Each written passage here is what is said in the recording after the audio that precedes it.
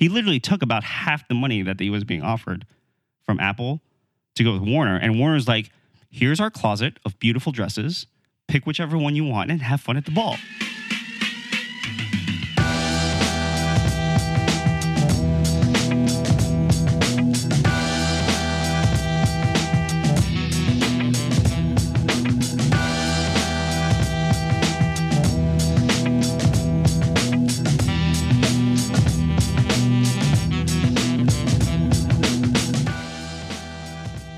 About the hardware of the iPhone. There's a few that I can think of that would be cool. Make it so that it doesn't crack when you drop it. So they did that. The new screen is more durable. They said it's more durable. Is it still made of glass? Well, then you're going to have to get a different material. All phones have glass. Innovation. All phones crack. Okay, fine. That's actual okay, innovation. Fine. They can figure out a way. Batteries. Well, the problem with the problem with the cracking screens is that apparently when you choose between the different types of material, you can either make them more durable so that they don't scratch, but they'll shatter, or you make them more scratchable, but the glass is more durable so they don't crack. Well, that would be actual innovation if they actually solved both those problems. They've been trying. And they have the Everybody's front cameras without a notch. And like, there are all these things that seem like they're straightforward, but I agree that they are hard problems. Okay, there's only like a few things they can do. But those are the only things that are actual innovation. They can make the screen so it doesn't crack. I don't think they need removable batteries, especially because the new XS Max has 5 hours more battery life. The whatever it's called, the Pro 5 Max. hours of screen on time? They said 5 hours more battery life. Standby on average, in airplane mode with no... whatever the current state of the batteries are. 5 hours. 5 hours more. 5 hours. Because the phone is thicker and they finally added a bigger battery in it and suffered the thinness of the phone to add a battery. One, it's not 5 that much. hours. It's one that's not that much thicker, I know, and but two, the battery's not that much bigger. That battery life is a number that can be gamed in 10,000 different ways. But they've been doing it. The point is that whether or not they've been gaming the system or not, using that system that they've defined, the phone lasts 5 hours more. The battery's still going to degrade at the same rate as lithium-ion batteries always degrade. Elon Musk is solving that, so let's ignore that. He's making batteries that last 20 years. Is it? Can you charge it wirelessly? The phone? Yeah. Because that's a thing that it hasn't had. So no, like wirelessly off the air or like off a pad? Like off a pad. Oh, I can charge my phone on a pad. Okay. So it has that. Well, through the air is a thing. Okay, not beyond... No, they're actually doing that this is my point. This brings me to my point about this is that these are the kinds of things that Apple did for us in the phones. And those are the kinds of things that we expected from them in the phones. Oh my God, they put this camera that's amazing in this phone. I don't even need to carry around my big DSLR anymore. Oh my God, look at the screen on this thing. It's so smooth and amazing. Oh my God, my phone has 8 gigs of RAM in it and it's so fast and can handle anything that I put on it. This can be my actual computer. Those are the kinds of advances that we've come to expect from them, not I put another lens on the back of this phone. No, I know, but all I'm saying is the only things you can, I can list them on one hand. They could make them charge faster. They did that. They have fast charging now. They come with a USB-C fast charger in the box. They could put USB-C on the phone. They could remove all plugs from the phone and have it only charge wirelessly with fast charging, potentially in the future. Put the headphone jack They back. can make the screen... They can make the screen more durable. They can remove the notch, which is coming in a couple of years.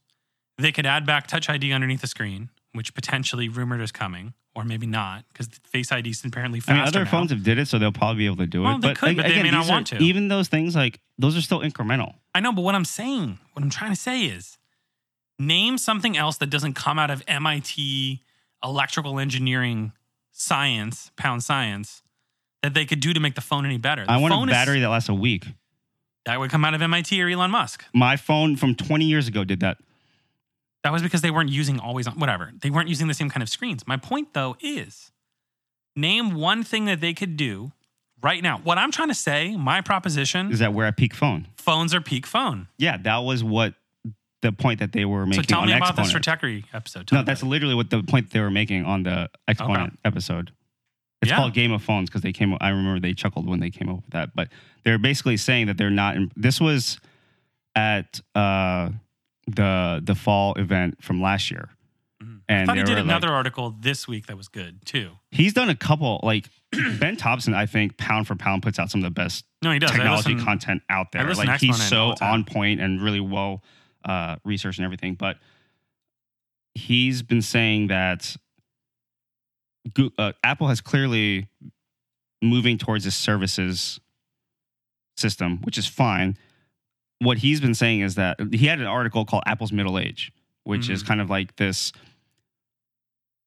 It's such a perfect phrase because it's a company that's relatively new, hasn't been around that long, but has this enormous, like unprecedented in the history of humankind growth. And we have finally come to the question of, okay, now what? What is the second act of that? And we haven't seen, there isn't really a good example in any point in history of a technology second act that we can even compare them to, so we don't know what they're going to do. I mean, the closest thing would be probably Microsoft. Well, even that was like, you had a lot of the problems of the late 90s of, I mean, you could make the argument that it's taken Microsoft 20 years, 30 years to transition from that huge high growth early 90s Microsoft to the Satya Nadella Microsoft, right? So is that what's going to happen for Apple? We don't know. But what we do know is that their strategy is we are moving away from hardware. Now that we've captured kind of this hardware market, we're moving towards services because subscriptions are where it's at. Don't really know how that transition is going to go. We have some questions about the logic of the services compared to the logic of the hardware. Right? If you make this is a transformational piece of technology that everybody needs to have. Does everybody need to have whatever the movies or the TV shows are? Not necessarily, especially when you have other competitors and you don't have the lock-in, right? This actually dovetailed nicely with a story that just came out, I think, in the last couple of days about how they lost J.J. Abrams. And the biggest kind of stickler point, they actually came in with more money because they tried to sign J.J. Abrams to a deal for their new content. And he turned them down, even though they were significantly more money. And the sticking point was exclusivity. They wanted to pay him all the money to make content for them, but only them. I mean, he literally owns Bad Robot. Like, he make content for whoever he wants to. No, but they were saying that they wanted to sign Bad Robot to only make content for them. Yeah, that's stupid. He can make content for whoever he wants to. And he has a ton of money. They basically said, hey, you can't make Star Wars. You can't make Star Trek. You can't make any of the DC movies. You can't make any more Mission Impossible movies. You can only make stuff for us. And he was like, no, I'm not doing that. He literally took about half the money that he was being offered from Apple to go with Warner. And Warner's like, here's our closet of beautiful dresses. Pick whichever one you want and have fun at the ball. So, like, that to me is kind of a sign of maybe they have some growing to do, right? Like, it's been very easy for Apple to build this hardware ecosystem of you do it our way. We tell you how to do it, and you stay on this phone for everything that you do. I think what they're to discover is that services is a different game, and they're going to have to adapt. And it seems like they should be able to. But that kind of misstep, especially this early on, with that big a name, throwing money at a thing just to buy exclusivity, I mean, that seems like a Apple of old. And I don't know if that's really going to work for them going forward. I mean, they've been notoriously bad at services, but yeah, I don't know. I don't know what they're going to do. But we'll see. I'm actually very interested to see how it works out. I am all for more competition in the services space. You know what my opinion is? What's that? I don't give a crap if they do services. I just want good devices. I also want good devices as well. So I think for me too is that I'm kind of keeping an eye on this because I'm starting, this is like the way too far ahead of time. I am starting to think about what my next phone is going to be. Ooh, iPhone. No, it's still definitely going to be Android, but like. Is it iPhone? It's not going to be an iPhone. iPhones are great. I can pretty much tell you right now it's not going to be an iPhone. You get an Apple Watch, man. But I don't know if I'm going to stay on the Pixel flagship. I don't know. And here's why. There's a couple different ways this could go. There's the A line now, which is like the sub flagship line, which is like good enough, and it's half the price. That's the same thing with the iPhone 11. It's like really freaking good. It has the same chip as the Pro Max. Now it has 2 cameras, the wide and the regular, the super wide and the wide. Yep. And it has a pretty decent screen, and it's $300 less. Yeah. So that's the one that came out this year, or not? Excuse, or it was this year. Yeah. So the 3A, Pixel 3A and the 3A XL look like pretty compelling products, and I'm very interested to see. They have an event in a couple of weeks announcing the 4 series of Pixel phones. So I'm interested to see if they're going to do a Pixel 4a, what that's going to look like, what the progression from the 3a to a 4a looks like, and what that would potentially mean for a potential 5a. You know, the only Android phone that there's a couple of Android phones that I think are pretty decent. I don't know the names, but there's a couple of them that are pretty cool. The one that I'd probably get would be the Samsung Note. So that is big that Note. is the other option, right? That's but the other thing. Their OS sucks. Their OS is not too bad. I've had Samsung phones in the past. I had an S3. I had an S4. They're both fantastic phones. The S4 is probably one of my favorite phones. One of my probably 2 or 3 favorite phones I've ever had my entire life. The Note and the S10 series look so good. How's that pen, man? Gorgeous. They're beautiful pieces of machinery. The screens are unbelievably good. Their screens are very high quality screens. They make all the screens, so their screens can be fantastic. Their camera's pretty good. Is it as good as the Pixel? Oh, it's close, but it's not quite there. And then you bring in the software, which is a huge thing. Is that one? I mean, they had their own skin on the OS, but also you're not going to get the updates directly from Google. No, but you're gonna have an S Pen. Have an S Pen. Nobody else has an S Pen that actually works. No one else has a pen on their phone. I don't even really. It's a jokey name, but like nobody has a pen that works as well as it does on the Note. Yeah. And it actually works. And here's also the other kicker with the Samsung is that Samsung is the only ones making a good non-Apple smartwatch. I don't know that because I only have they only run. So Google makes a Wear OS, which is the smartwatch operating system, and any company can make it.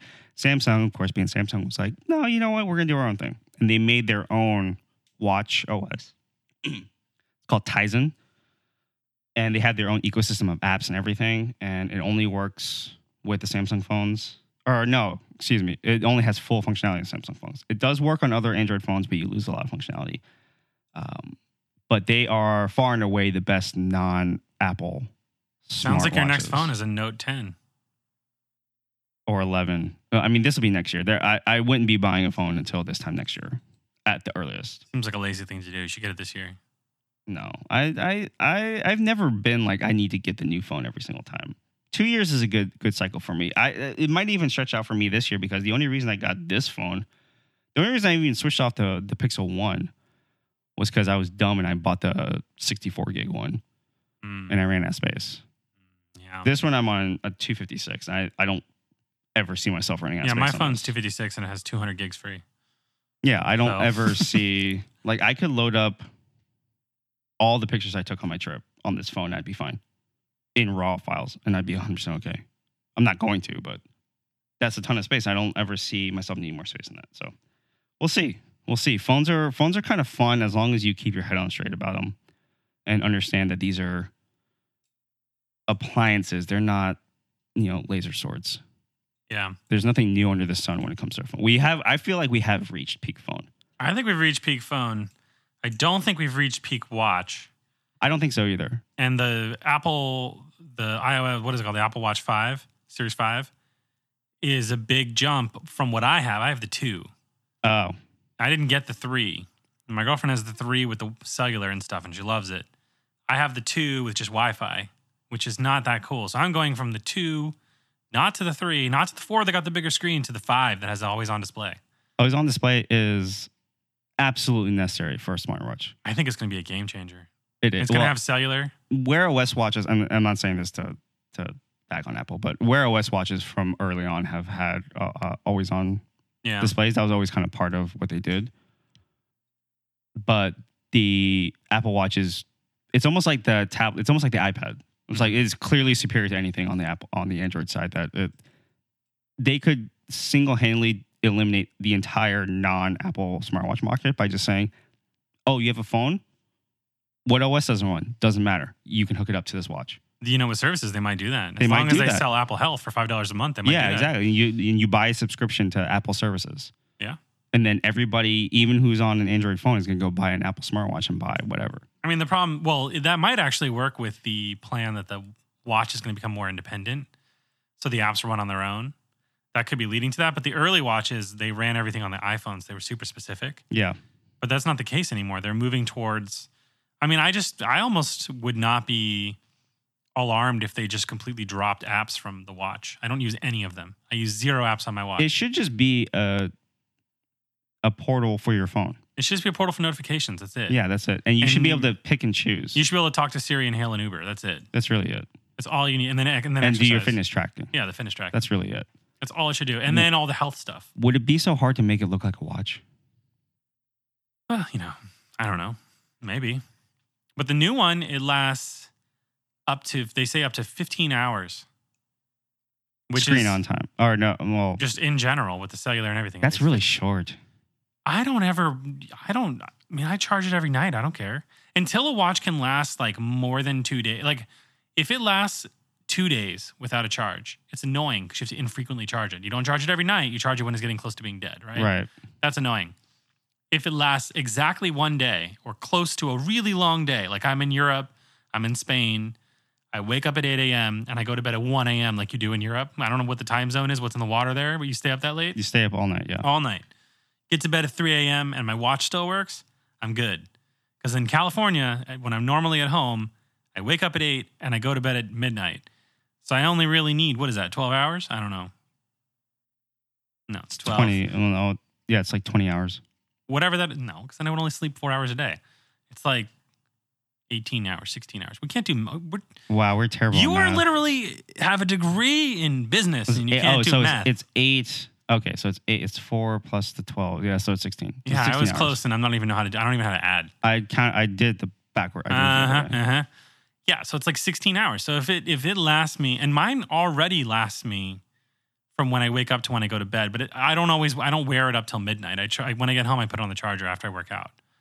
So if it lasts me all day at work, and then a workout when I get home, and maybe a walk after dinner, I'm good. I don't need it to last any longer. I would hope that... Well, wait, before I finish that thought. Yes. The only other thing that would be better is if it lasted a week. Yeah. If they can make a watch last a week doing everything that it does, yeah, I would buy that. I would, because the earliest smartwatches, the Pebble comes to mind specifically, would last a week on a charge. I had one. One of the first Pebbles, and it was fantastic. It was a complete game changer for me. But it used an e-ink display, and that's why. Yeah, but if they can figure out a way to make the Apple Watch last a week, I don't know how the hell they would do it, but if they could do it with some combination of...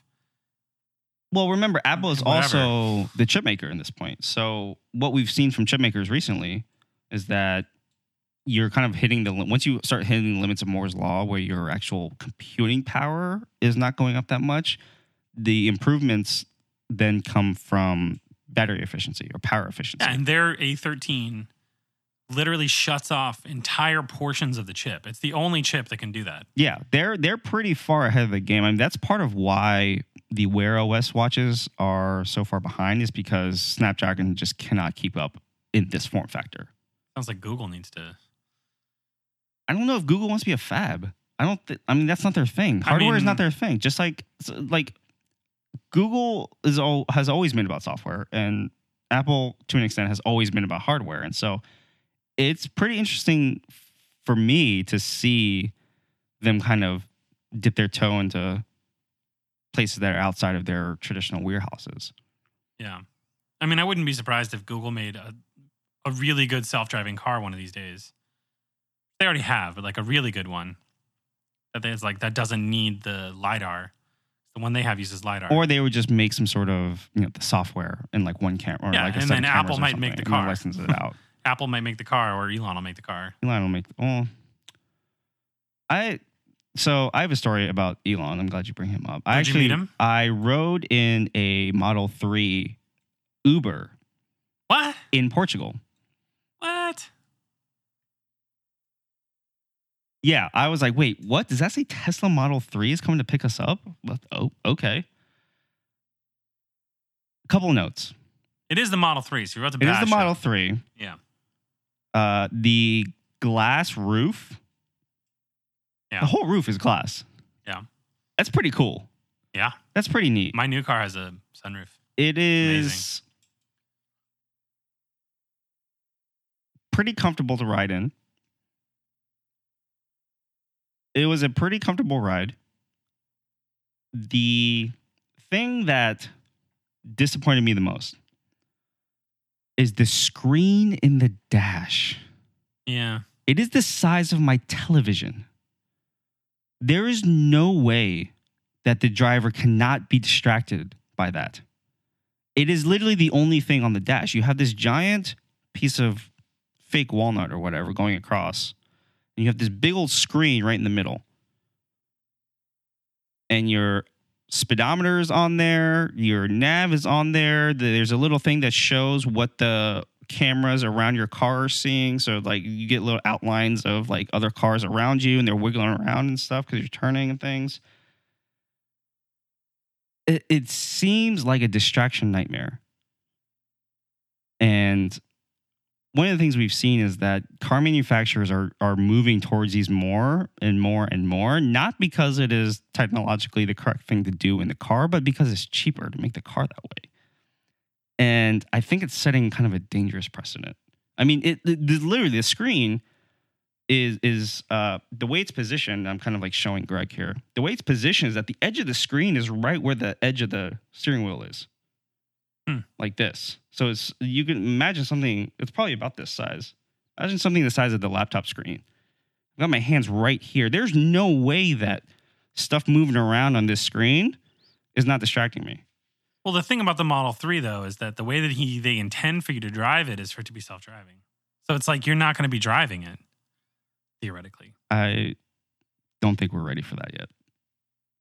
Well, pretty close. We're pretty close, but self-driving cars have the same problems as regular driving cars. That they're really good when conditions are good. Yeah, for sure. And they're really good in situations that are predictable, but they are hackable.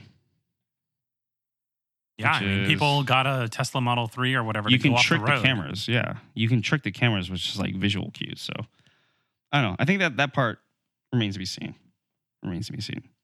What other technology things have you seen recently?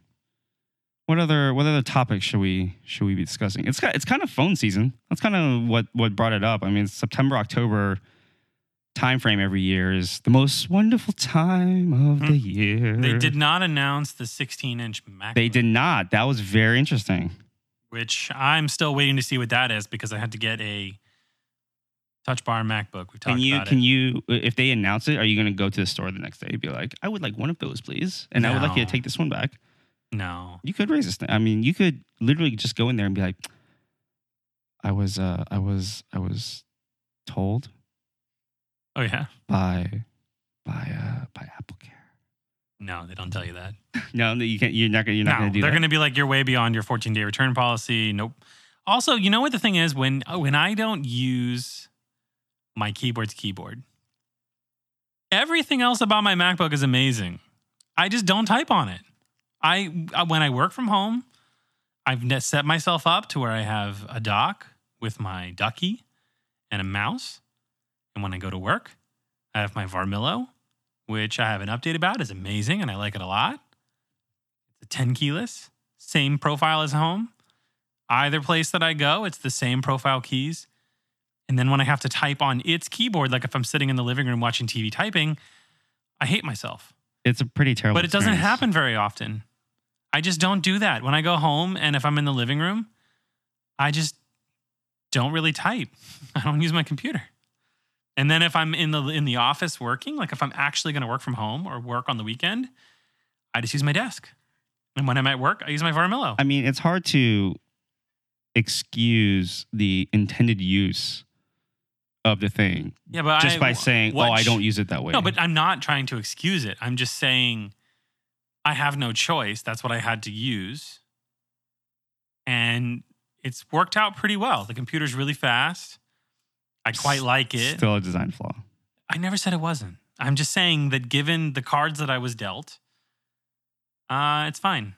I just don't type on it. But I'm avoiding I'm avoiding the laptop part of a laptop. I think it would behoove you to go try to see what they could do for you when the 16 inches. No, they're not going to do anything. They might let you trade it in, and they might give you like half the price off on the other one. Or you could just buy the new one and charge back the old one and say they misled you about the price. I got it like 4 months ago. Didn't you get Apple Care? Can't you just do like a... No, they won't do a trade-in. They're not going to give you the new one. You can't just do a return for the price of Apple Care? No, that's not how it works. Apple Care's a warranty, not like a guarantee that they'll return your item. If maybe you could convince them if the keyboard breaks more than 3 times, you might be able to convince them to give you the new one. But that's not likely to happen. And I haven't seen any indication that my new keyboard actually has... Well, it's because you don't type. It's because you don't type on it. Granted, I don't type on it, but I haven't noticed any inclination that it has any issues. And other than that, like the computer's been great at home and at work. I have Thunderbolt docks. I plug 2 cables in at home because I have 3 monitors. 1 cable in at work. Works great. I just don't use the keyboard. I am also in a similar situation where my work machine, I am not usually typing on it. And for the most part, it works pretty well. The thing for that is that, though, for me, is that it doesn't seem like much of an improved experience over our previous work machines where we had the previous generation MacBooks. Oh, mine is way faster. Way faster. But I have the 8-core 32 gig one. It is way faster. So fast. It's wicked fast. My work machine does not have the 8-core, but it does have a significantly newer CPU in it. But it doesn't have 32 gigs of RAM, only 16. What does the RAM have to do when NPM install? No, my computer is... I have a little... in iTerm 3, it has a gigabyte of memory like view on the thing. It's always at 26 gigs used. Let me be very clear about something. Yeah, what? The amount of RAM that you have installed on your machine does not impact how fast NPM install goes. Probably not how fast NPM install goes, no. But NPM install goes really, really fast on my laptop because of the 8 cores. It goes a little bit faster on my laptop than our old work machines. It is not significantly faster. It is not enough to justify the price difference of the 2 machines, even though I didn't pay for mine. It was a work provider one. But interesting how that works. I don't see it. I don't really... Yeah, but the thing is with mine... We might be at peak laptop too. Maybe that's my point. I don't know about that. With mine, it was never the speed at which it would do any significant single thing that was the problem with my old laptop. It was the fact that I'm always running so many different things.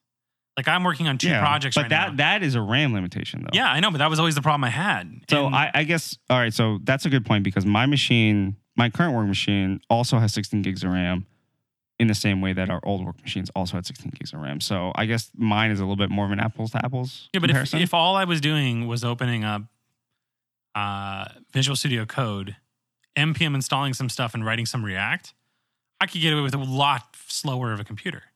But I'm also running Java applications as well, like Maven, all this, and and even Java runs pretty quick. It is faster. Is it twice the price faster? Mine is. Is it? Yeah. Is it? It's pretty freaking fast. Is it? Yeah, I use it all the time, and I build Docker containers. I'm doing all kinds of stuff on it, and it's way faster. It's just the overall, nothing really makes it feel like it's taking a performance hit ever. That's the difference. It's like a desktop almost. But it'll be like all new machines when you first get them, especially when they're brand new, are always like that. And then eventually they feel slow. I think part of it is the shiny new thing. Then you reformat them. I was never able to reformat my old work machine. If I could, I bet it would have ran fine. But you also had a couple of lemons at our old work. You had the ones with the recalled NVIDIA GPU. You had the delaminated screen one. Did you have the delaminated screen? Or was that someone else? Somebody. I think mine was starting to do the one that had the NVIDIA GPU started to delaminate, and then they gave me a new one and it was fine. So you had both in the one in the machine. same computer. Man, that's a lemon. That's a tough one. I get a lot of lemons in life. That's a tough one. That is a tough one. But anyways, I've liked it a lot. As far as other technology, I got a intervolometer for your old Sony. I also do not know how to pronounce that word, but I know which word. Intervalometer? Whatever it is. For doing time lapses.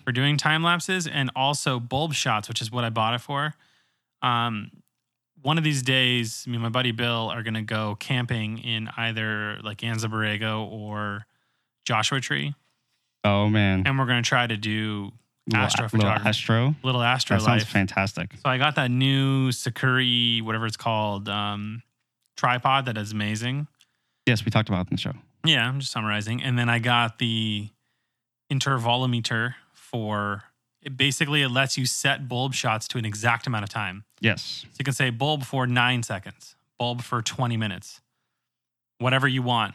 You can literally set it. It can go up to 99 minutes, 99 seconds, and 99 milliseconds 99 hours, 99 minutes, 99 seconds of bulb if you wanted to. Well, the Sony would explode, but that's ridiculous. Yeah. It can do time lapses. Like it can take a photo every minute for 99 hours. If you can somehow keep the Sony alive that long. It kills batteries like crazy. Just plug it into an external battery. Yeah. It'll charge while it's on. That's one of the cool features. That's cool. I'm glad that is working out for you. I think that in related news, Sony has announced a couple of new cameras. I think the A7 IV. A7R. It's the R4. R4, and they also announced a 6600. So the 6100 and 6600. So 6100 is the spiritual successor to the 6000.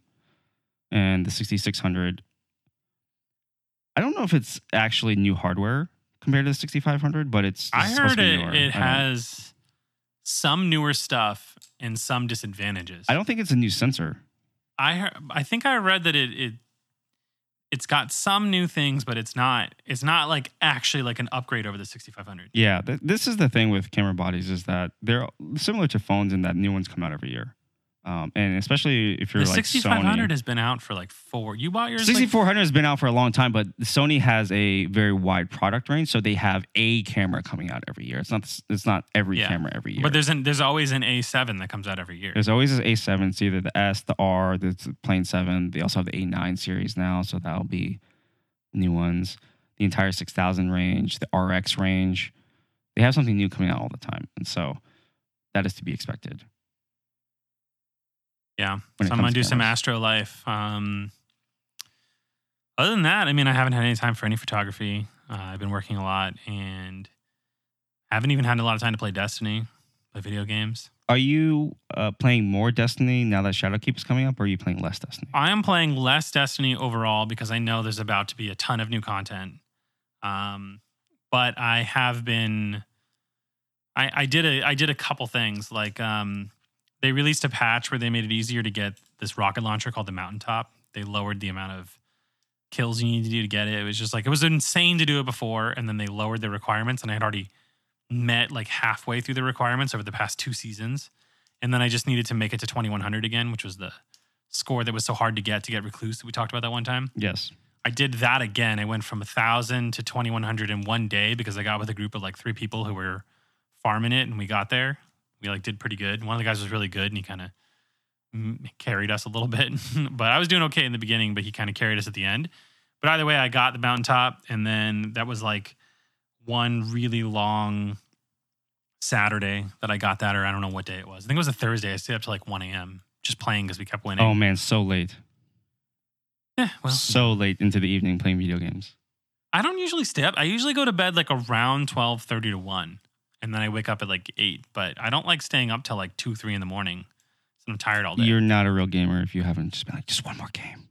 I've done the one more game. But I usually eventually just like, I mean, usually I'll either start a raid or something. And then I'll finish that and go to, like, whenever there's a good stopping point, I'll go to bed. So whatever. So I did that. I got the mountaintop, and then the problem with Shadowkeep is they're doing what's called Armor 2.0, and I'm not going to go into it because I know you don't like to go forever on Destiny, but they're doing an Armor 2.0 system where you can slot in different mods for armor, and you can like change around the mod slots, and they did like a different set of perks and stuff for the armor. So they're just basically changing armor next season. That's pretty cool though, because that actually is a simple change that opens up a lot of possibilities for a lot of different things. So that's a neat thing that they're adding. Shadowkeep is going to be dope. I'm pretty excited. There's a lot of good games coming out. Dude, they're independent now and they're flexing like mad. There's so much crap coming in the next year.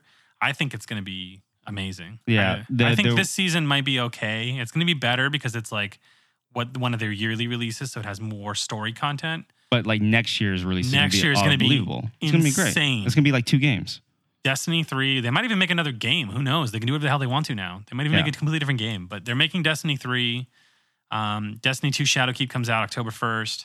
They're doing New Light, which means you can play for free. So now you can play everything before Shadowkeep. Oh. For free. Interesting. I don't know if it includes the most recent seasons. You have to look, but you can play everything in the base game in the first 3 expansions, which I think you already bought. You already have all that stuff. But you immediately get bumped to 750, so we could play together if you played. Oh, man. There's a lot of... they're doing a lot of things that they would never have been able to do. But Armor 2.0 is the big thing. So it's like there's no real point in getting armor, but then there was a couple pieces of armor that I didn't get from this season's raid. So I've been playing that a little bit, and I got most of it on my Hunter and my Warlock. Both are just missing the helmets, which I would like to get before Shadowkeep comes out. My Titan, I don't remember. I think it needs like 3 pieces. And then I never got Anarchy from the second expansion of last year. What is Anarchy? It's a grenade launcher that fires little grenades that have electricity, and they join together. So if you do like a shot in a triangle, it creates a triangle, and when the mobs walk into it, they explode. Oh, man. It's really cool, and it has a lot of hacks where like you can Anarchy certain bosses, and because of the way the damage works, it like breaks them out of mechanics. It's like super buggy. Like people use it to like glitch stuff because, oh man, like particularly in the most recent raid, one of the bosses gets a shield, and then you kind of have to do another damage phase. But if you hit it with Anarchy and then someone melees it, it breaks it out of its shield. There's like tons of stuff like that. That sounds borked. Well, I mean, it's just fun. It's just like, Bungie like embraces that kind of stuff, and they're like, okay, you figured out a glitch, we'll fix it in like 2 seasons. But it's not like it really. Well, they're getting bigger now about not letting specific things ruin their mechanics. So they're doing a lot of stuff, man. They're removing. There's this pair of boots that Warlocks have called Lunafaction boots, and when you stand in a well, because Warlocks create wells on the ground that heal you or do additional damage, or make you basically invulnerable, like the super well. But that when you're in that well and you're wearing Lunafaction boots, everybody in your party who's on your well doesn't have to reload. Oh, man. I don't know why they think of these things. You can just basically shoot grenade launchers and never reload. And you can just go through your whole clip. Or drum or whatever it would be called. My friend Nate always makes fun of me because I say clip. It's probably a drum. You don't even know anything about guns, bro. He's a gun guy. So... yeah, he always makes fun of me. They're very sensitive about those terms. He just wants people to be educated about how guns work. So it's not a clip, it's a drum in a grenade launcher. A magazine. No, it's not a magazine. It would be a drum. What if it's a magazine? Magazine on a machine. I don't know. I don't want to talk about it. Whatever. Point being, it's broken. So the point is they're doing a bunch of stuff to remove that, and they're adding a ton of new content. You get to go back to the moon. The armor looks really cool. The story looks pretty cool. They're doing 4 seasons this year instead of 3. Where one of them is the Shadowkeep season, and they're doing 3 other ones, but they have less content in each because there's 4 shorter time frames. They're doing 1 per quarter instead of 1 per every 3 months, which should make there be roughly new content more often. And it's cool. I also got Monster Hunter World as a little breather between when Shadowkeep comes out. Playing that I played like an hour of it. It's pretty cool. Looks amazing. Yeah.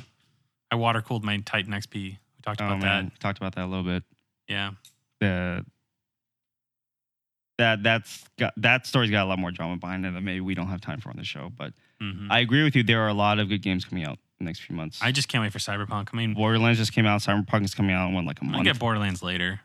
Borderlands I don't have that much desire to looks like it's, for me, it's weird just because Borderlands 2 is probably one of my favorite games ever. But 3, I think I'm going to wait on. I'm going to wait on see. Wait on to go on sale. Let me know when you get it and I'll play with you. Okay. I've never actually played Borderlands with other people. Borderlands 3 is like supposed to be multiplayer. You jump in a game with each other and shoot some bosses. Yeah. Okay. We'll do that. Yeah. That'll be fun. Maybe we'll do it live on this show. Maybe. People will enjoy it. But the crazy thing, really quick, is short interlude about the video card. If you water cool your video card, it'll run at night. Like mine has 144 hertz, so it's always running at like 99% utilization.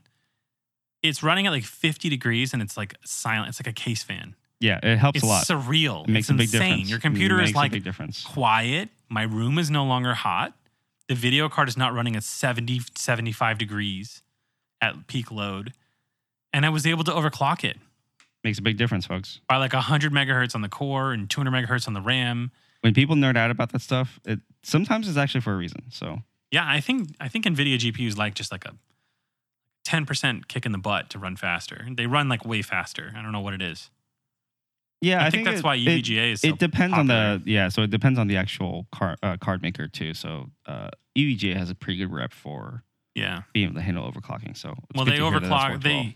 They replace the power walls on their cards, and they replace the BIOS with a custom BIOS. Yeah, they do their own BIOS. They have their own stuff, and then they allow their chips to be overclocked higher, and they set the threshold better. And then they also factory overclock them, pick the best chips. And they're slightly higher voltage, better cooled. I mean, their cards are amazing, but that's why like the OC versions of their cards run so much better than everybody else's because they're all overclocked from spec. Yeah, they do a lot with factory overclocking. Yeah, I mean, everybody cards. starts with the same card essentially in the same GPU. EVGA does some different things that work out well. They're one of the few companies that actually do factory overclock cards, which not every generation of card benefits equally from that sort of thing, but it seems like that generation that you have. Yeah, the Pascal's they don't overclock very high, but any kick in the butt of 10% bump, like give it 100 megahertz on the core, they just like seem to operate a lot better. But you can't overclock them like a lot. But I don't know. My next video card will probably be, we'll see. It'll be 2 video cards. No, because SLI doesn't work very well, but if I do build another computer, you can mark my words. It's going to be AMD. Yep. And it's going to be whichever one of them has the best card in about a year and a half to 2 years. Potentially another NVIDIA, but it'll be like a 3080 Ti or whatever. If you're in that top end of the market, AMD on the graphics side is not really serving coming. you there. They're building some stuff. I mean, unless you're looking at one of the like that Vega series, that level, but that's not really going to work. They don't have anything right now, but they're building a 7 nanometer chip. We'll see. I don't know if a first generation product in that space from AMD is going to work that well, but it's interesting to see. We are both on record as saying that we are very happy that AMD is again competitive in the CPU space. Well, their new CPUs are insane. Their new CPUs are nuts. I want the 3900X. The amount of power for the little amount of green that it takes to buy them really kind of makes you go, Intel, what have you guys been doing over there? I don't know. Why are your products so expensive and yet so much slower than these things that are a third to 20% for gaming, of what you're charging? The Intels are still faster, but you have to get the i9 for $800 to compete to the 3900X, which is $400. Yeah. It's a 12 core, $400. And in some cases, you've got chips that are $300, $350 that are competing with like my chip. I have an 8086K. And like, I'm pretty sure that the 3900X blows my chip away. You'd be very hard pressed to make the case that even in our personal machines, you would need to spend more than $400 on a CPU. Probably not. I mean, you'd be very hard pressed. Mine was $350, and I don't think I need a faster chip than the 8700K that I had, and I won the 8086K in their like thing that they had. I don't know. I signed up for it and I won, so I got an 8086K. It was the first thing I've ever won in my life. But my next computer, I'm probably going to get the Hydro Copper EVGA 3080 Ti. Do they do those every year? Yeah, they make their own custom water block kit that they warranty. Even if it gets wet. Because it's factory installed, yeah. Even if it gets wet, unless they can, I don't even think they like really fight with you. Unless they can prove that you were like dumb. If you plug pipes into the card and you seal them correctly and it leaks, the Hydro Copper kit leaks, they will cover it. Because it's a factory installed copper plate. Yeah, and they make it themselves. And they make it themselves and they put it on their video cards. It's warranted. Oh my God. If I do a full loop, it's going to be the Hydro Copper EVGA with the 3900, whatever the new equivalent of the 3900X is, with maybe even the same RAM. I don't think I even need new RAM. And whatever the motherboard that I need to run the AMD card. And a bigger case. Because I'm probably going to do a custom loop. There's a case that I want you to take a look at. But we're talking 2 years from now. We'll see what's happening. We'll see what's happening. Okay, there's always good cases. There's so many good cases. Right now, I have an EVGA AIO on my processor, and I have an EVGA AIO on my graphics card because I got the 1080 Ti water cooling kit when they were going out of, when they were like clearancing them, and I held on to it for a year and I didn't install it, and then I finally installed it, and it's amazing. Yep. But it's weird to have like weird tubes in my computer. They're not connected to each other. It doesn't look as cool. It doesn't look cool. Doesn't look cool, but you know what? It works. You think we'll have 8K monitors by then? I think there will probably be 8K monitors or at least 6K. It'll be I feel like it'll be the very early stages of 8K. There will be 8K monitors. They'll be stupid expensive though. The 6K monitors will probably be good by then. Maybe. I feel like we're going to skip 6K. Have you seen, is there a 6K, how many 6K monitors are there out there right now that I can buy right now? Regardless of how much they are, but like that I can buy right now. We're in the point of the product There's only cycle. 5Ks. Yeah, if we were going to do 6K. There's only one 6K monitor that's actually potentially going to be used a lot, and that's the Apple Pro Display. Yeah, I mean... But that's only a very specialized use case for editors who need that level of I don't understand why they didn't just make it 8K. They could have done it. And the way the math works out, like 4K is 4 times 1080p. Like everything is 4 times the next thing, right? Yeah. 5K is 4 times 720. That's where it came from. Just like 1440. Yeah. So 8K is 2 times 4K. Or for sure it's 2 times 4K because it's 8,000 pixels when it would be 4,000 yeah. 4K. So like the way that 4K is 380 by the way the math works out. So like 4K. What is 6K? Like 6K doesn't, there's no such thing as 6K. It's not 4 times anything. I think there's some scale factor where you can view 8K video on it, or you can view 2 4K side by side. There's some weird scale factor where it makes sense. Maybe it's like one of those ultra wide 21:9 ratio. They did a weird ratio on the Apple display, but it's 6K by some weird width, so that you can do 2 4K streams next to each other, which is actually more popular because even if someone's editing an 8K stream, they're viewing it at 4K. Yeah. And they send it to the render farm and then it renders it at 8K. And then brings it back down to 4. So like there's no real point in doing an 8K raw screen, apparently. I don't know, I'm just making this up. 8K is what I want. I don't want 8K because you know what? My Titan XP is really, really, really fast. And it barely runs Destiny, which is a very highly tuned game, on 1440, 144. And 4K 60. But those two things drive each other, though.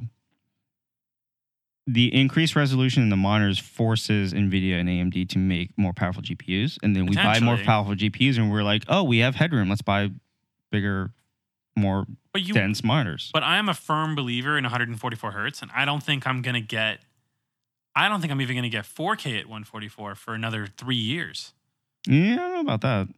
I bet next year's cards, I bet NVIDIA will make probably a prosumer level gaming GPU next year that will run 4K 144. It'll be like a $6,000 card, but they'll have a card that will do that.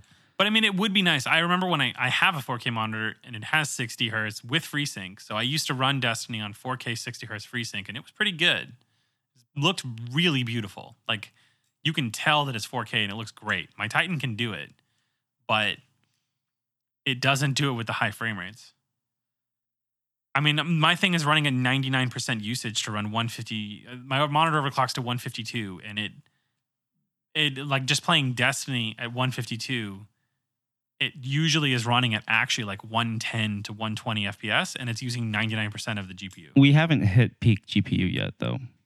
I mean, those GPUs are super freaking nuts. We haven't hit peak GPU yet. No, we haven't, but they are nuts. Like chips. we've hit peak phone. We've probably hit peak laptop. Nah, I don't think so. I'm pretty sure we've hit peak CPU.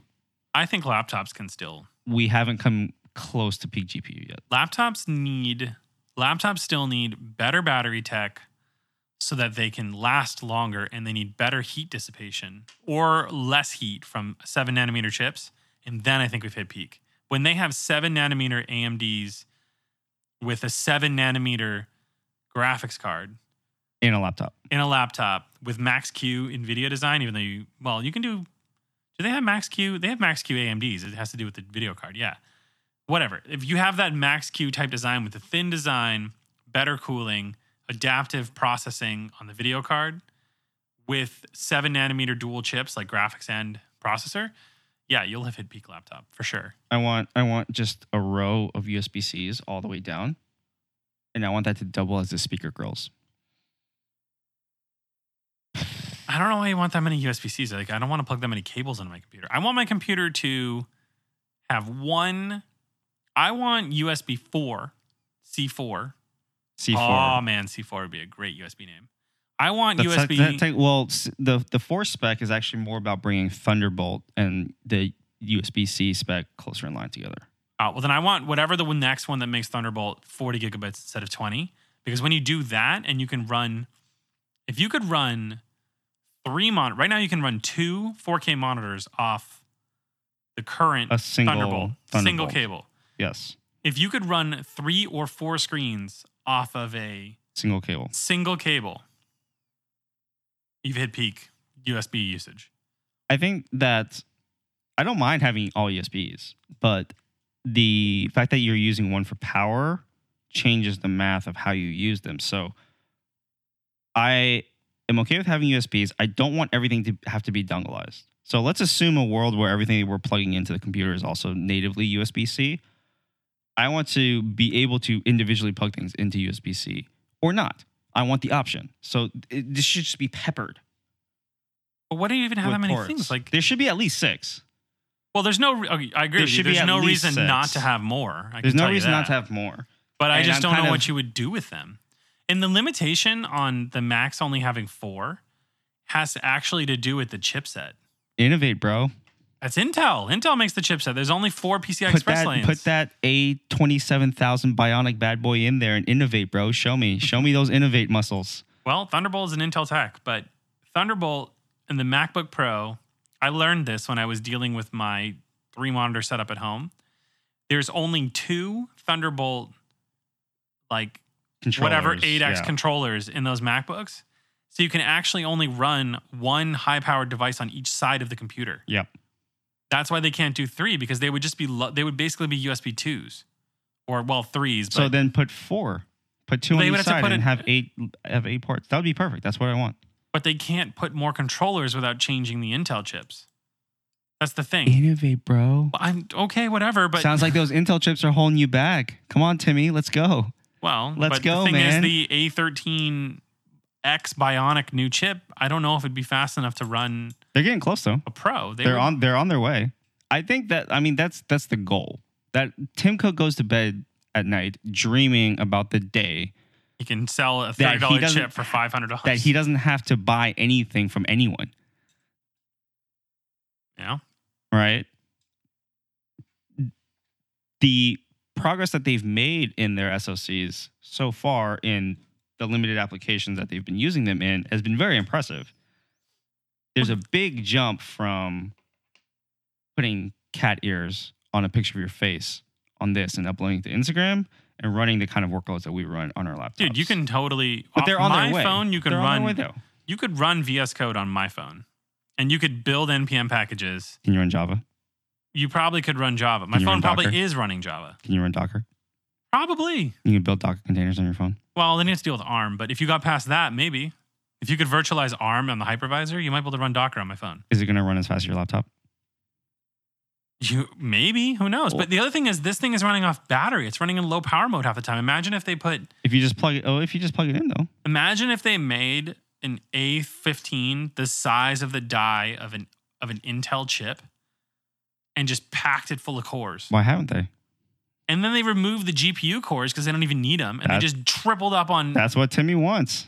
Triple up on compute cores. That's what Timothy wants. They probably would leave the GPUs in there for computer vision. But yeah, they could basically... Imagine if... Do you remember the Pentium 2s? That was a little bit before I was into it. Man, you're so young. They were the size of my phone. Oh yeah, they're gigantic. And the new, it's funny you mentioned it was a Nintendo cartridge. The new, we're going back that direction because the new high-end workstation AMD chips are the size of my hand. Like I remember, flat, or they're tall like a cartridge? No, they're they're still like CPU size, but they're enormous. They're like this big. Yeah, we're used to CPUs being like kind of like slightly larger than a postage stamp. Doing a RAM stick. No, hands. like. Oh, you're doing the corner to corner. I thought you were doing like the... Okay, yeah, that's weird. You should just do it like this. But I remember they were announcing the new chip, and I thought the CEO was holding up a phone because the picture was like far away. No, they were holding up an actual production sample of a CPU, and it looked like me holding up my phone. It was that big. How do they even cool that? I don't know. It's got to have like some crazy hotspotting in the middle of it where like wherever those cores touch on the corners, like there's some area where it doesn't conduct correctly. Like, because underneath that metal hood, they have CPU goo and flat chips, just like they do on the outside. There's a ton of flat chips in there, and it's pretty spectacular. I think I would love to see what one of those could do. One of the things, how many cores did it have? I think it was one of the 32 core ones. Because they have like a 64 core in their labs. It might have been the 64 core. Well, no, it was the 32 core 64 thread. That's insane. That's so many threads. Yeah. And the thing is, with that kind of setup, you can I think you could hypothetically run over a gig over a terabyte of RAM. That's insane. Of RAM. Insanity. You could run your entire operating system in RAM. Yeah. Every time. You could load up your OS in RAM every time you turn on your computer. I mean, isn't that what an NVMe drive is, basically? How dumb fast would that be? Oh, my goodness. I mean, isn't that almost what an SSD, like the NVMe Samsung? It's close. It's close. The RAM controller is a little bit higher up the food chain. Yeah, it's a little bit closer. You also turn your computer off and your OS goes away. That's true, but you could always have a thing that just writes everything back in that when you... Yeah, but then you could have an NVMe that's kind of like a fast cache. A stupid fast cache. Yeah, it's true. You could use like a terabyte. You could use like 512 gigs of your RAM as just a fast cache for the SSD. Yeah, you could do that. I've seen people who do a lot of illustration and like Photoshop work. They'll run an entire scratch disk in RAM, so that it'll buffer all of their like undos and their layers or whatever. It'll instead of swapping that to disk, because usually the computer off, you don't really need those. Well, usually those the buffer sizes for those are very large. We're talking gigs, so you usually have to swap it to disk, and that procedure is very slow. But if you have 128 gigs of RAM or something, you could set aside 30 gigs just for that swap disk, and it's stupid fast, and it actually makes a tangible difference on how fast you can do your work. Wow. So like, it's funny for us to like joke about like, oh man, that's so much RAM, bro. Like, what are you gonna do with that? But when you really break it down, the reason for these things being important and the reason for us talking about them and nerding out about them is that they enable people to do their jobs. They enable people to work faster, to build bigger, faster, stronger things. I think that's important. I think it's important to keep that in mind, keep that perspective of these things allow us to do things that we couldn't do before. Yeah. I've always wanted to build a server at my house. I had this idea of like building a distributed network for Docker where like I could tell like a computer. I mean, I could probably build this, but like a computer at my house that has like 64 gigs of RAM, not like a Mac, just like a Linux computer with 64 gigs of RAM, like a terabyte SSD or two, and whatever, like a 12 core AMD processor or whatever.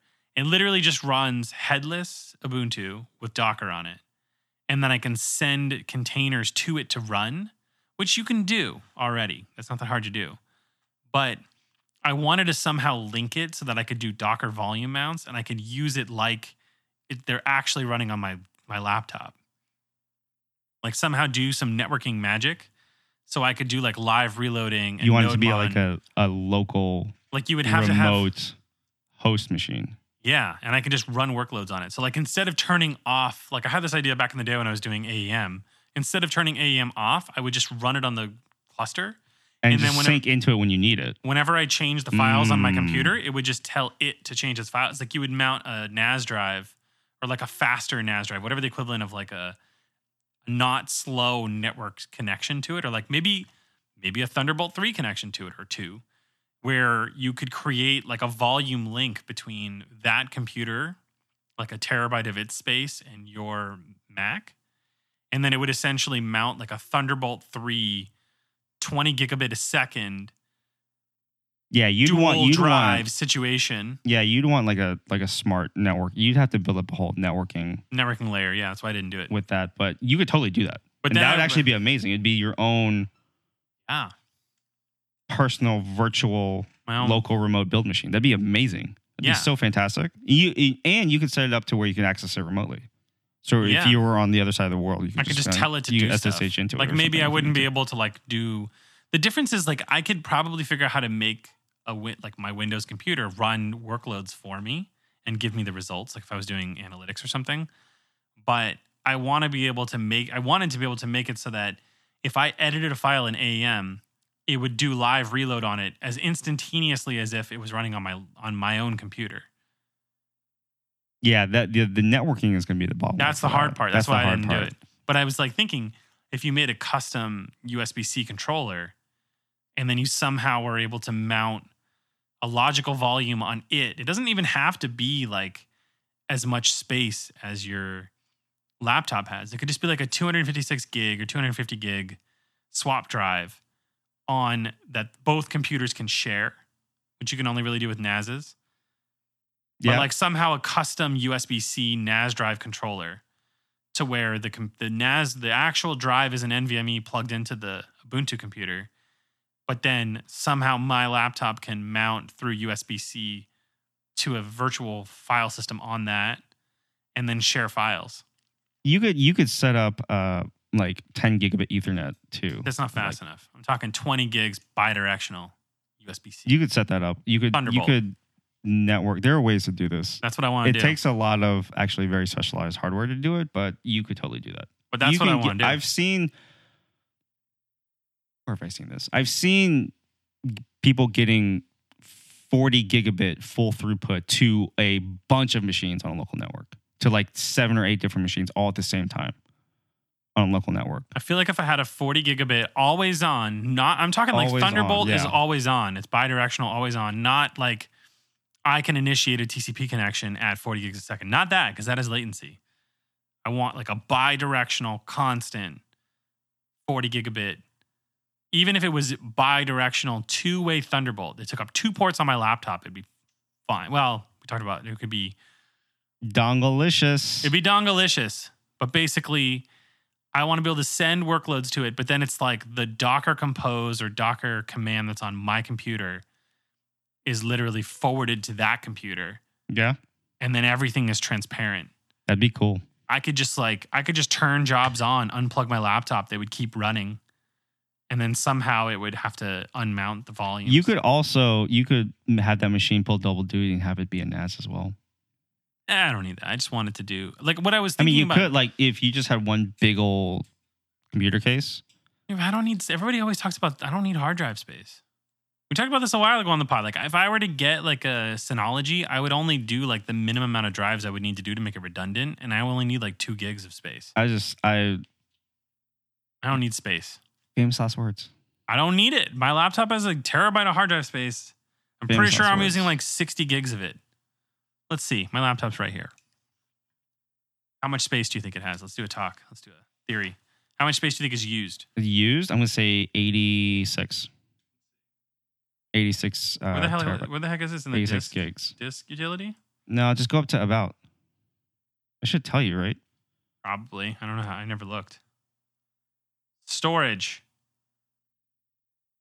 828.43 gigabytes of 1 terabyte available. So I don't need space.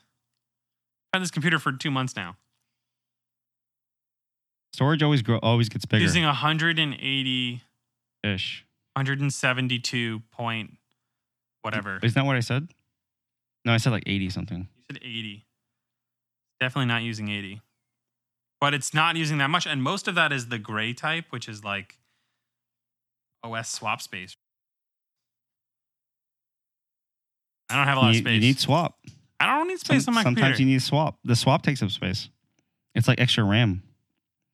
Well, I don't know. So we started this by saying... We were talking about phones. No, we started this by saying, let's do a quick talk about the phones. And then we ended up doing a hardware episode. Yeah. It's all kind of fun stuff. It's all stuff that we think about and are involved with. It is that time of year. So it was Apple event. Did you order any Apple devices? No. Well, I didn't even watch it.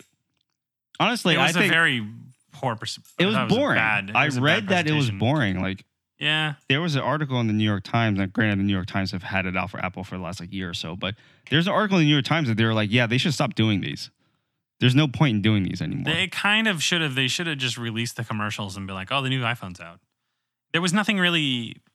The only thing that I found interesting was don't care about the services, don't care about the TV, don't care about Apple Arcade. Then they got to the phone. Camera's pretty cool, but every year the camera's cool. Whatever. It is nice because I do actually only take my phone with me now that I have the A6500, I'm going to take both. Yeah. But I really like the combo of having a small mirrorless camera like the A6500 and my phone. And that's all I'm going to bring with me when I travel. It's a good combo. So it's nice. I do use the phone camera a lot. I don't know what that does for Moment. I have no idea if I'm ever going to be able to use Moment again.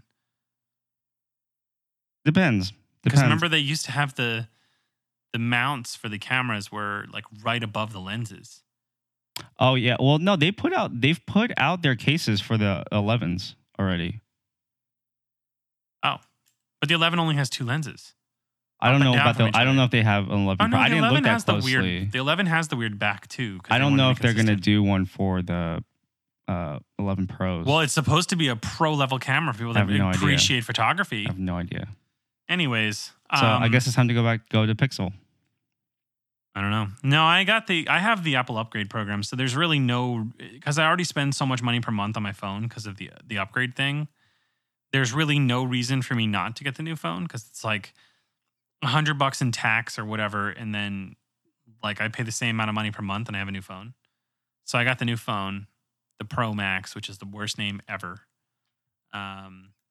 Mostly for the camera. I don't know. And mine has a scratch on the screen that I want to get rid of. Oh, no. Got to buy a brand new $1,000 phone because you have a scratch on your screen. Well, they're taking this one back. Someone's going to use it. They're going to recycle it or give it to somebody else. And then we were talking about the watch. I have the Series 2, so I got the Series 5 watch with cellular. Yeah, and I don't like... I think that's the only watch I'm going to get for the next... I mean, I've had this one for 3 years. And I had 2 years, and I had the Series 0 before that for 3 years. Yeah, I've gotten, I think I've changed a little bit on the smart watches in that, let me tell you a story. So I went on vacation. Yeah. And me like a genius, I forgot the charger for my watch. You had to go buy one? No, it's a proprietary charger, so you can't buy it. So the entire time you're gone, you had no watch? I had a watch for 2 days. And the entire rest of the time, I did not have a watch. And it was perfectly fine. For fitness, man, you could lose all those steps. I had my phone with me the whole time. Not the same steps as the watch. I had my phone with me the whole time. When I was in... The only thing that I missed about having my watch was being able to go, it's 3 o'clock. That was literally the only thing that I missed. You know what's funny? I don't even use my watch to tell time. Barely. I think that... As I get older, I think that having fewer devices, just because as a general idea of, man, you're trying maybe old. having fewer devices is okay. You're getting old, man. I think that the next watch that I buy will probably be just a regular like. Oh, you're gonna Marco Arment it. You're gonna Marco Arment it. Is that a thing that he's doing? Oh, he's so into. No, he's like super into mechanical watches. He won't use the Apple Watch because it doesn't have an always on screen, and he's a watch guy. Well, some people are watch guys. He's a mechanical watch guy. guy. Can appreciate watches. I am not a watch guy in the same way that I'm, other hobbies, but I can appreciate them, and I think that spending the $400-$500 I would spend on a smartwatch would go further in a mechanical watch that could probably last you the rest of your life. Well, he was talking about these watches on ATP, and he was like, because someone asked him like in one of the Ask ATP questions, like about because he always talks about mechanical watches, but he never talks about like, because he has a lot of money because he's rich. So he never talks about like what watches he buys because he doesn't like to talk about. Yeah, he's like, I just spent $2,000 on this whatever. Yeah, he never or whatever says that, but he was explaining like the movements for like they were talking about it for like 20 or 30 minutes. He was explaining the movements and how for like a $2,000 watch range you can get the movements to be fairly uniform or whatever, and blah blah blah. Complications of the chronographs and like he was talking about all this stuff, and I'm like dates and like all kinds of watch bands and all kinds of things. Mostly just talked about the movements because that was the biggest reason was how accurate the movements are and whether or not you need to wind them up or whether or not they lose time like over time. Yes. That was the only reason why. And I'm like, why do I need that? Because like I have an Apple Watch that's always right. It always knows what time it is and it's not wrong. But guess when it doesn't know what time it is? When it has no battery? battery. Yeah, but I don't care because it doesn't happen to me. Like if it runs out of battery, dude, you know me. I don't even care I don't even know what time it is. I don't even know what day it is. I want fewer things to charge. I just don't care about time. I've been saying that for a long time. I want fewer things to charge. I charge like when I travel. I prefer to not have to charge my headphones. I'm starting to prefer not to have to charge my watch. This is my hot take is I think that wireless charging technology has not gone far enough for that I can just have like a table, like my desk at work. All offices should have desks to where the entire surface is a wireless charging surface. And every single laptop on the planet Earth, the entire bottom side of that laptop should be a wireless charging surface. And so the second that I put this down on a table, it should be charging. Why has that not happened yet? Why is this not a thing that exists? If I put my phone down on this table, that should be charging. That means, but the Apple tried to do that with the charging pad thing, and it caught on fire. And then a bunch of people in China were like, okay, we already built this thing. Well, I guess we'll just sell them on Amazon now. And there are charging pads that are size of the maxi pad that. Yeah, but the thing about the Apple one is that it could charge no matter where you put it on the pad. It wasn't like there was these spots. So the ones on Amazon, they have like a spot for you to put your phone, a spot for you to put your watch. Other people have said that they've been able to do it. So I don't know. I don't actually know. But you get what I'm saying though, right? Like the promise of wireless charging technology was that we are no longer tethered to the wires. I want like geothermal, or I want some kind of charging where my phone just charges no matter where it is in the world. You want over the air. Yeah. Until we have that, I don't want to put it on anything. Literally, I'm pretty sure I tweeted about this a couple of times. There are literally people at MIT who are working on this.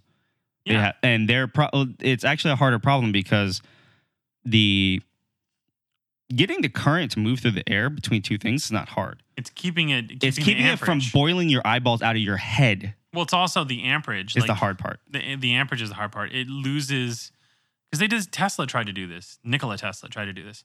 It loses power the farther that it goes at a very exponential rate. Yeah, so they were, their setup was that they had this room, about the size of this room. And they had, I guess, not coils, but it's like a reverse Faraday cage. Yeah, all the way through the walls. And then they had like basically a stripper pole in the middle. I think I saw this. And the power went out from the poles to the walls. Yeah. And so they had like couches and stuff, and people were just sitting around there on their phones. And they're charging while they're sitting there. But it requires this apparatus around them. But what I'm saying is that like that seems like the logical conclusion to me. I feel making it less necessary to, all right, let me put this over here. Let me plug this thing in. Let me make sure I don't use this. Like there should be this ambience of charging that goes on all the time. It's called ambiance. Charging should be a background process. I think that there's a combination of making devices so insanely power efficient that they can just sip power from the world would be really cool. But I think the amount of potential energy in the air is like very, very low. It's like a millivolt per second. Yeah, it's not that. That's the thing with like solar panels too. Solar panels are extremely inefficient. So when people are like, "Oh, you should just put solar panels on the roof of your car and power your car," it's like, no, it's not nearly enough. It might power the lights in your car. It might power the blinker at the one light for the 15 seconds that you're there. Maybe it might. One thing that's insane about cars with batteries that I didn't realize is like those batteries are insane. Like insanely big and insanely huge and very complicated. Yeah. So I guess we can go into picks, right? Except, close. It's time to do the picks. Do you want to do the picks? Not really, but do the picks. Give us your pick. Since we've been talking about like cars, technology, and whatever, I had a Volkswagen Golf, and it was a problem in a lot of ways. It was your particular instance. Yes, my particular instance of the Volkswagen Golf class was not a very good car. It was not. It was malformed. It was getting a D in life. It was not good. So I traded it in for a lease on a car because I didn't want to buy another car. I just wanted to be more free and be able to get a different car in a few years. So I got a Honda Accord Hybrid, which cost less money per month than my old car. So I'm actually saving money, which is amazing. But the cool thing about it is it's a hybrid. And I didn't realize, like, I got it because I was like, if I drive from Los Feliz to like Santa Monica, and I needed to spend a little bit less on gas, and I wanted a more comfortable car that I wasn't worried it was going to break every second. So I got it. But I didn't realize, like, hybrid cars have like a pretty big battery in them, right? Yes. It only goes like, if you charge it while driving downhill, like I'm fairly certain that driving it downhill, when you drive downhill, it's constantly resisting going down the hill with the brakes, and the brakes charge the battery, right? Yes. So by the time I'm on the 405 going down the hill to the valley, and by the time I'm at the bottom of the hill, the battery's fully charged. Then I go around the bend and I drive on the 101. 3 miles in, the battery's decharged. Yeah. It takes a lot of power to power a car. It's a lot of freaking power. And I don't know how big the battery in the car is. I didn't even look because I just wanted a hybrid car and whatever. And it gets like 600 miles on a gas tank, which is crazy. That's unbelievable. It's insane. I drove 2 weeks after I got it before I got gas, and it has a 12-gallon tank. And it was like 580 miles. That's and then the second tank, it went from like 580 miles to 1,000 miles. Because I've driven it 1,000 miles in the 3 weeks that I've had it. You could probably get more miles if you drive it more efficiently too, right? I'm driving efficiently. Something about like, because my old car was like a golf cart, and then the new car is like a tank. It's like, from my opinion, it's like a boat. It's like a huge boat. It really isn't, but it's a lot bigger than I'm used to. It just makes you drive slower. Yeah, because it doesn't. It's not as twitchy. It doesn't relax. You don't have to. It doesn't keep your senses kind of on edge. Yeah, the Golf, I always felt like I was like in a race car, which was fun. I loved driving it. It was turbocharged. It was good. It was nice to drive. Just, whatever. But it has CarPlay. It has CarPlay. It has an auto follow. Like it has the Hondas. Most new Hondas have this thing called Honda Sensing, where like even the Civic has it, I think, where it will follow the car in front of you and adapt the cruise control. It'll keep the safe distance, right? No, it's interesting because it'll try to keep the safe distance. It has a radar, and like if you're going around a bend and there's another car in front of you in the other lane, it starts to slow down because that car's there. Oh, because it can't tell because of the curvature? I don't know why. It has a camera. It has a camera too. Stuff is hard, man. They don't have good tech where like they use a combination of the camera and the radar to know that the other car's in the other lane and you're in your lane. I don't know why they didn't write the technology that way. So it like sometimes thinks it needs to slow down. It's very aggressive about slowing down when cars move in. Like it doesn't realize that someone's merging in front of you until they're like literally right in front of your car. And then it's like, whoa, slow down. Yeah. But it has a camera that can recognize the speed distance. It finds the speed limits. Can it though? This to me sounds like a job for integration testing. Maybe. I don't think they integrated the two things. So that's what I'm saying. You have a camera that can see things. Yeah. You have a processing unit that can calculate things. Yeah. But them talking to each other, you have to test that part too. just because you have the two individual parts does not mean that you're going to be able to see and calculate things the same way a human brain does. Well, I don't think that they have the right algorithms to determine like that's a car there. I should, even if it's not certain, if you're in the auto follow mode, because it can even follow lanes. Like it has the camera as long stays, as they're like clear and easy to read. As long as they're clear, which LA lanes are not. But it can stay within the lanes and drive mostly on straight roads that have clear lanes. Like when I was in San Diego, it did a pretty good job because they had better roads. When I'm in LA, like sometimes it tries to like, like on the freeways here, like sometimes there'll be like a concrete section that kind of veers off because they made the road bigger and this side's black. It tries to like follow the concrete part instead. And you're like, oh my God, guy. But it's funny because it's like 1/15 or like, no, like it's like 15% self-driving because it can stay in the lanes and follow a speed distance. That's such a terrible way of measuring that. But it's like a very low percentage of self-driving. But the point is like, it starts to make you realize that cars can be self-driving because it's like just inkling in that direction where like I'm on the freeway. I don't not pay. Like I can't like do what people with Teslas do where they like are on the computer and shit or asleep. Like you can't, or eating food. You can't do that. But I can take my foot off the gas pedal and be fairly certain that if the cars in front of me slow down, it will slow down. And it keeps a very liberal distance. And the radar does work pretty well, but it's very directional. Yeah. So it's pretty fun. Like I can drive on the 405 or the 10 and like just kind of follow traffic, and my like drive to work has become less stressful because I'm not like dealing with the stop and go traffic. I kind of just get in, set it to 25 miles per hour, and then it just follows and slows down. That's pretty amazing. That's actually pretty cool. That's pretty cool. For someone, as someone who has not bought a car in a very long time, that actually sounds very, very cool. So I don't know if you'd be able to park it in your garage. It's very, very big. It's like a boat. There's somebody who drives an Escalade that lives in my building, so that's a lot harder. I've had very much adapting. Like even though it has a reverse camera, it has like a lot of features my old car didn't have. It has a backup camera, it has a sunroof, it has CarPlay. CarPlay is amazing, although it like resets sometimes. But I think that's because I have iOS 13. But like I can now show Waze on the screen and listen to Joe Rogan Experience. Like I listen to at the same time. And the screen, it's all on the screen. You can talk instead of like my car having like a crappy voice assistant. It's Siri, which is better than the crappy car assistant. It's better than the crappy one, but you can just like push the button and then Siri picks up. It's a Spider-Man meme. Yeah, I don't know. It's pretty cool. I like it a lot. I just wish it was. I wish they made it like a Civic hybrid, smaller. They don't. They used to.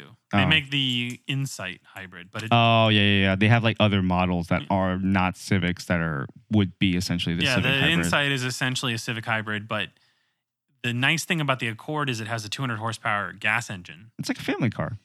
It's a typical. It's a Hunter Accord. People know what a Hunter. Yeah, Accord I feel is. really like I'm like a grandpa now. People have made fun of me, but I don't care. When I get it, I feel like I'm actually driving something fun. Well, not fun, but I'm driving something that doesn't stress me out like it's going to break. That's pretty cool. That goes along with our theme today of technology making our lives better. So that's a fantastic pick. We'll have a link. I'll have a link to the show notes. What year? 2019? I don't even know. I think it's a 28, 19, 18. I don't know. I don't care. It's a hybrid. We'll have a link. I almost got a Prius, but then I was like, I'll be like every Prius driver in the world. Oh, jeez. Yeah. I'm happy that you got the other one. My pick is also sort of car related and sort of technology related. Did you get a new car? I did not get a new car. You didn't buy a car while you were in Portugal? No, I did not buy a car while I was in Portugal. You didn't get a nice Skoda? No, they have Renaults. Oh, yeah. Renault. Skodas are Volkswagens. A lot of Renault, a lot of Skoda, a lot of They make a really Peugeot. nice Skoda that is actually a Golf in Europe.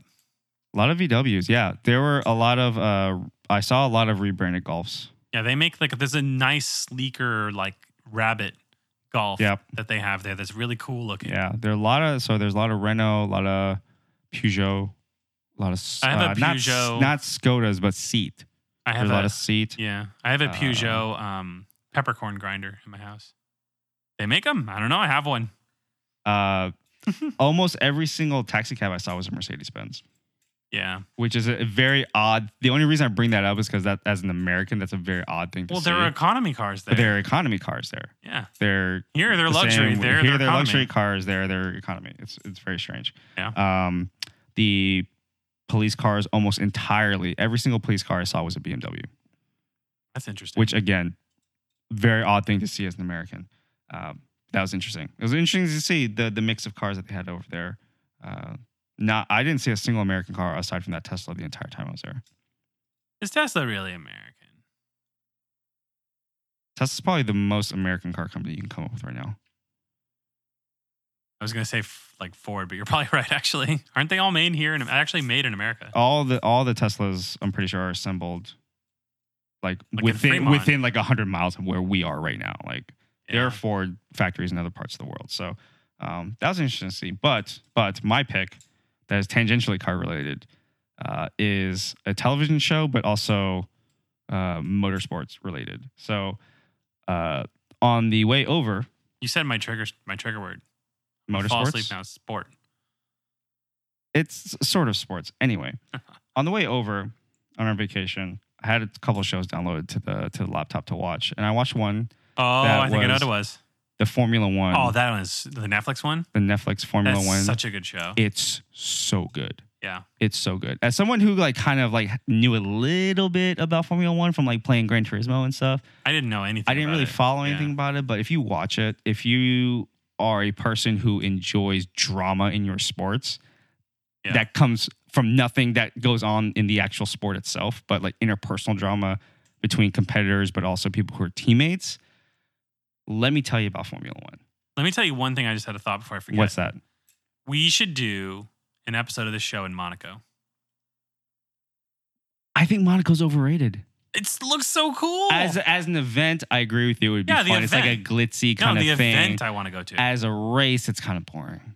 I just want to. It's not particularly interesting. I just want to like do it. Go there. The race this weekend in Singapore, I think, is a super interesting race. So the Singapore race is actually a street race. So it's actually streets in the middle of downtown Singapore that are closed off for this track. It's also a night race. It's only one of 3 night races on the calendar. And so it's in the middle of the night and the whole street is lighted up. So imagine the middle of a major Asian city lit up with these land spaceships going hundreds of miles an hour around, like literally just streets where people drive to work every day. It's just unbelievable how they go. And then the interpersonal drama of what goes on amongst the teams, I find fascinating. If you're a kind of person who enjoys like NBA free agency or like any of the free agencies of like the North American sports where there's a lot of shuffling around of players on teams and things like that, it's the exact same thing. Mm-hmm. It's musical chairs, right? Every team only has 2 seats. Yeah, and they get like the guy who's like 16, 18 to drive, and then when he starts getting hot, Ferrari buys him. Yeah. That's basically the whole show. That's the thing. And then what's transpired from that this season is that one of Ferrari's young guns, a young man named Charles Leclerc. Charles Leclerc has come out of nowhere. He won the last 2 races. Ooh. He won in Spa and he won in Monza. Monza is a big deal because Monza is in Italy and Ferrari's a very Italian company. And so that was a huge, huge deal. It's like winning the home game. It's winning the Super Bowl. High school football. It's just massive. It's massive. But he's kind of come up very quickly. And their guy who's been number 1, Sebastian Vettel, has been doing that great. He hasn't won a race yet. He's been messing up on the track. He's been getting in crashes. He's been clipping people. Isn't that what happened with the Red Bull guy on the show? Yes. He like got in accidents. I mean, they're always, that's the thing, is that's part of the drama, is that there's accidents. People get blamed for driving dangerously. There are mechanical failures. There are team failures. Engine failures. All the Renault all kinds of stuff. All kinds of stuff. So yeah, the documentary in and of itself is super, super interesting, but now it has gotten me into Formula One. Yeah. So then what was the other thing you got? So I've been watching the races. So I watched the race in Belgium at Spa, which is one of the more famous tracks.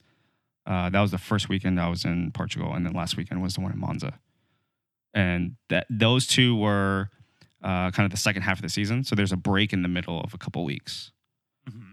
And then those 2 are the first races back. Didn't you get like a video game? Oh, yeah. So I purchased F1 2018, last year's game, for like $18 on Steam. It was on sale over the weekend.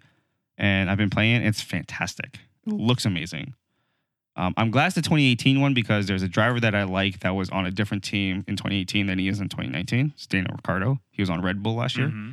He's on Renault this year. I don't know why he switched to Renault. They pay him a bunch of money. They paid him a bunch of money, but it's an inferior car. It's a terrible car. Wasn't that the whole thing? The Red Bull was using Renault engines. That was part of the drama. That was part of the drama on the show. That was a part of the drama on the show is that they were using engines made by one of their competitors. Yeah, and then they were like all braking and shit, and then Renault's engines wouldn't brake, but they weren't winning. So they weren't winning. They get Ricciardo in there and like, oh, we're gonna win. Yeah, and there was a very tense scene between the Renault team boss and the Red Bull team boss, where the Renault team boss was basically like, he was looking at him and he said, "You have no driver and you have no engine." And this was right after they had announced that they were not going to use their engines and they had taken their driver. Yeah. So it's like stuff like that in a sport that is tons of money on the line. Tons of people. Like these organizations on these teams employ thousands of people. The logistics of moving an entire team, it's absurd. It's when crazy. I was watching the show and they had like the guys in the computer room with like all the stats and stuff that were like basically a big truck that was like unfurled and they had seats with like computers that were movable. Yep, that show you all the stuff. What is this shit you guys are doing? I want to work for you guys. Can I manage those computers? They literally have buildings that they set up at every track every weekend. Yeah, and they have like custom Offices, software that literally connects one-to-one with the car with like no latency and knows all the engine revolutions and stats and stuff. Not just for that car, but for every car. Yeah, each team has it, and then they feed the stats back to the So you can know exactly how much time, how far behind time-wise you are from the car in front of you. You know exactly what tires they're on, how much wear they have. You know, everything that they're doing, whether or not they're on DRS, all kinds of stuff. So when are you going to nerd out and get a racing wheel? Oh, you know, you read my mind. I've been looking at them. You know, one of our friends has the crazy one. Well, the custom one that you can change the wheels. There is a very there are kind of consumer level stuff, and then there's like one company does prosumer level stuff, and then there's like super high end like boutique stuff that you're spending thousands of dollars on. He has the prosumer one. If you wanted to build a full on rig with like screens and everything and like a seat, you could easily spend $20,000 doing that. Bro, you don't need screens. You don't need screens. Get an Oculus Rift. Yeah, they're amazing. No. I have been looking at wheels. I haven't decided if I want to spend money on it. What do you mean you don't want an Oculus Rift? You literally look to the left and right of you, and you're looking in the cockpit. It's not the same thing. You're actually driving. It's not the same thing. I have been looking at wheels. How is it? Are you saying that it's worse to use an Oculus? It's better graphics to not use an Oculus, but it's better more graphics, real. But it's like it's not as immersive because there's. Even though you look around and it changes, it's not because there's something static that is over there that you're looking at. Like the way that your eyes lock onto things in your periphery is different when it's right here versus when it's right here. It's just different. That's all I'm saying. Well, if I was going to do it, I have the Oculus Rift S, and I would just get the wheel. I have 3 monitors. I literally could do it. You could just do it on the monitors. But the problem is, perfect. But then it would be resolutions. Told you. I'm not going to do it. I would use the Oculus. If I'm going to do something immersive, just like try to figure out some way to post up really close to this TV and do it. But I used to have back in the day when I had an Xbox 360, I had the Logitech wheel, which was actually pretty good. It wasn't like as good as the Logitech ones. Yeah, Logitech still makes the kind of minimum level wheel that you'd want to buy to have. Yeah, it was like $250, and it was like I had it like 10 years ago. It was $250. Plugged it in the Xbox 360 and I played Forza on it, and it was amazing. But it never caught my eye because like I never kept doing it because I felt like it was missing something. And I think what it was missing was VR. I don't think you should look at how good the Oculus Rift looks. It actually looks pretty good. Yeah, it is not like plugging a 1080. I'd rather go 3 monitors than Oculus Rift. But you would only be able to run them at 1080, so you'd almost get the same resolution as Oculus. You should use it. It's actually cooler than you think. Or big TVs, or I don't know. There's a whole... That's such a rabbit hole, and like I'm very afraid because the simplest way of doing it is Oculus Rift, wheel, done. It's not the simplest way of doing it because I have screens I could just use. It's not immersive. I have so many rabbit holes in my life that I need to start limiting Remember how I said I want to like have fewer things to plug in? This is what gives me pause. This gives me pause. So like, you're right. I could spend $200, $250, get a wheel and a set of pedals, and I'd be set up and I'd be good. Probably. Or I could spend like $1,000. I could spend like $700-800 and get really high quality stuff. Not boutique high end $1,000 stuff, like but the like seat, but probably the best stuff that I would ever need. I don't know. I don't know if I want to take that dive yet, but I've been thinking about it. Maybe if any of our listeners out there have any opinions on wheels, I'm kind of looking at either the Logitech G29, the $250, or the Fanatec set, which is the higher, more expensive stuff, but they're really good stuff. So let us know if you have opinions on any of that. Greg, where can people tell you that Oculus Rifts are terrible on the internet? Twitter, I guess. Greg is at Gregorski on Twitter. I'm at Al Park on Twitter. The show's at Public Function. New posts every Tuesday. We are back officially. We took a couple weeks off because I was on vacation, but now I'm back. We will have new episodes every week. All the episodes, all the show notes on the internet for us will be at our website, publicfunction.show. This is episode number 37. I don't remember, actually. That's crazy. We'll have a link to it. Don't worry about it. You'll see the episode number before I even remember what it is. If you'd like to get in touch with the show, you can email us as well. publicfunction.show/contact. Contact form is the way to do it. It's the place to be. Hit us up there. I read every single one of those emails. I will read them on air if you say something nice to us. One thing I would ask our listeners to do that will really help us out. We have gotten a couple of ratings on iTunes. We would love some reviews. Reviews would help us out a lot. They would increase our presence, move us up the charts. And we don't game that shit. There's ways to game those charts. There's ways to game. You can people buy reviews. We will never do that. We'll never ever do that. We haven't spent We will just sit at the bottom of the list as long as it takes for people to actually rate us. 100% okay with it. We try to like be pretty open and communicative through the various channels. Website, email, Twitter, Discord. We have the Discord server. We'll have a link to that in show notes. We're on dev.to as well. We're pretty active there. Hopefully one day Greg will set up his RSS and I will set up my RSS so that our blog posts actually go there. But until that day, you can also just get in touch with us in the other many different ways. Next week we should talk about Remark. Yes, that's I need to rebuild. We'll get back to the code next week. Back to the core competencies. I figured out how to switch everything to Remark and render Markdown into components. Not through Gatsby. Very interesting stuff that you must save for next week. Everyone must tune in for next week to listen to that. Greg, do you have anything else for us? No. Greg, see you next week. Yeah.